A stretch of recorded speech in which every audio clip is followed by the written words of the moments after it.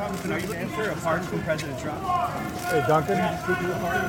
Hey, Duncan.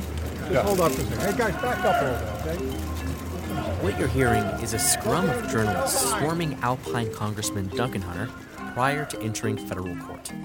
This morning, Hunter pleaded guilty to misspending campaign finance funds, putting an end to a years-long scandal that began with reporting from the UT watchdog. Hunter and his wife, Margaret, now have both admitted misspending up to $250,000 in campaign finance funds, betraying the public trust for personal gain. For the San Diego Union-Tribune, I'm Daniel Wheaton, and this is your San Diego News Fix.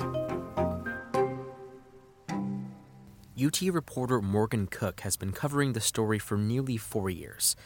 Following the sentencing, here's her recap. So today, Duncan Hunter went to court and pleaded guilty to a single count of conspiracy to commit offenses against the United States and specifically to use campaign money for personal purposes.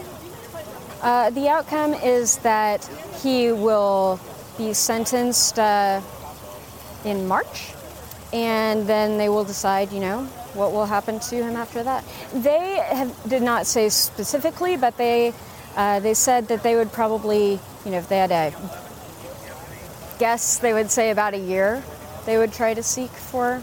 Inside the courtroom, they read the plea agreement, and Representative Hunter said that he understood. He said it was his intention to plead guilty, and that's what he wanted to do. There will be sentencing in March. And then if he goes to prison, he will serve time, and I guess that will be the end of it. After the hearing, members of the Department of Justice and two of Hunter's political opponents spoke about the ruling.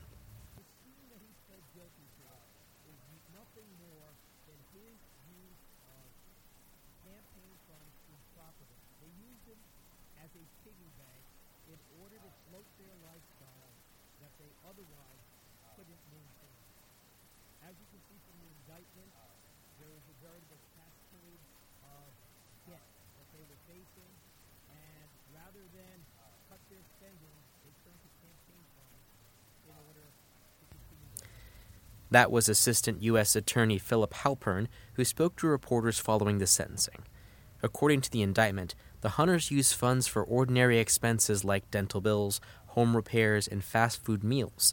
They also used the donations to pay for exotic vacations, private school tuition, video games, and plane tickets for Margaret's mother to travel to and from Poland.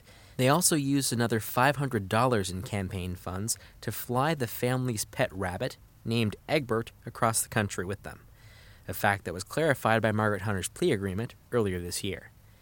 Here's the congressman after his plea.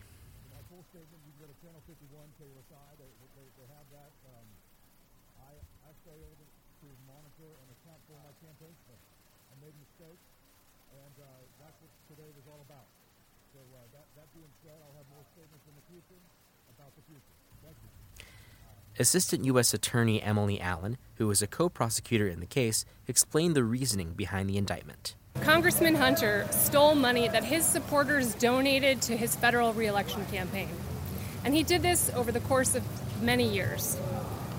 He was indicted and he pled guilty today because of his own misconduct and no one else's. This is not a case about mismanagement or accounting errors or mistakes. Duncan Hunter intentionally took money that did not belong to him, and he used it for his own benefit. For that, he has been held accountable, and we are pleased that today he has taken this first step toward taking responsibility for his crime. The federal campaign spending laws were built to guard against corruption in politics. When Congressman Hunter spent his campaign funds for his own personal use, he became beholden to his donors, and he put his impartiality and the interests of his constituents at risk. While this crime may not involve allegations of cash bribes, make no mistake, it is corruption all the same. We commend the FBI leadership and the dedicated team of special agents who investigated this case for their tireless efforts in rooting out corruption at every level. And we thank them for their work on behalf of the American electorate. Thank you. As of now, it's not yet known how much time that either of the Hunters will spend in prison. He will be sentenced on March 17th, however. Even though there were 60 counts in the indictment, both of them pleaded guilty to the major indictment that encompasses the entirety of their criminal acts. Here's Halpern explaining. We got to plead to the main count of the indictment. If you look at that count, it encompasses all his criminal activity. He doesn't get any lengthier sentence because any other counts are added.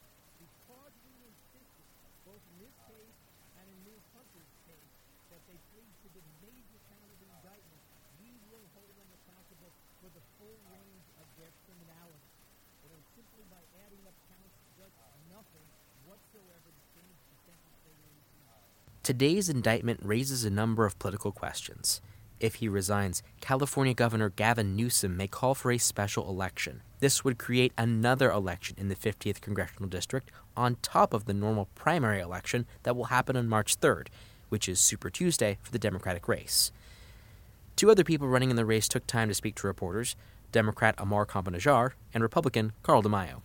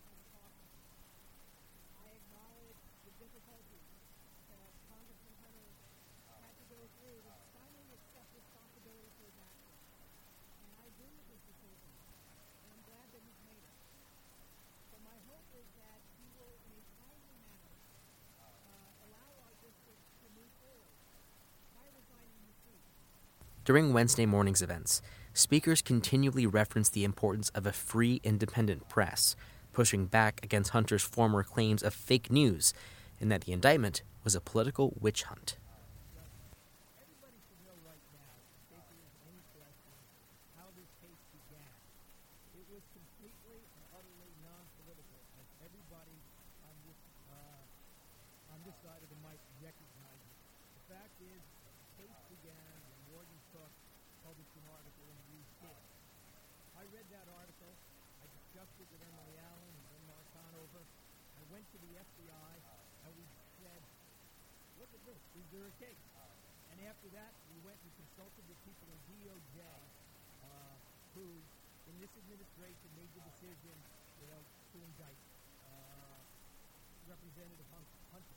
Nothing could have been more apolitical in the process that was involved here. In fact, today, in many ways, is a triumph for the press and shows the importance of having a free press that not only can people rely on, but that the Department of Justice can turn to for guidance.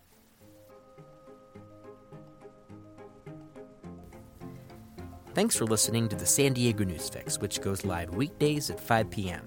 On weekday mornings, you can also hear a quick rundown of local weather and headlines. Just tell your smart speaker to launch the San Diego Union Tribune. You can also get the flash briefing as a podcast. For a full listing of our audio offerings, go to uniontrib.com/podcasts. Until next time.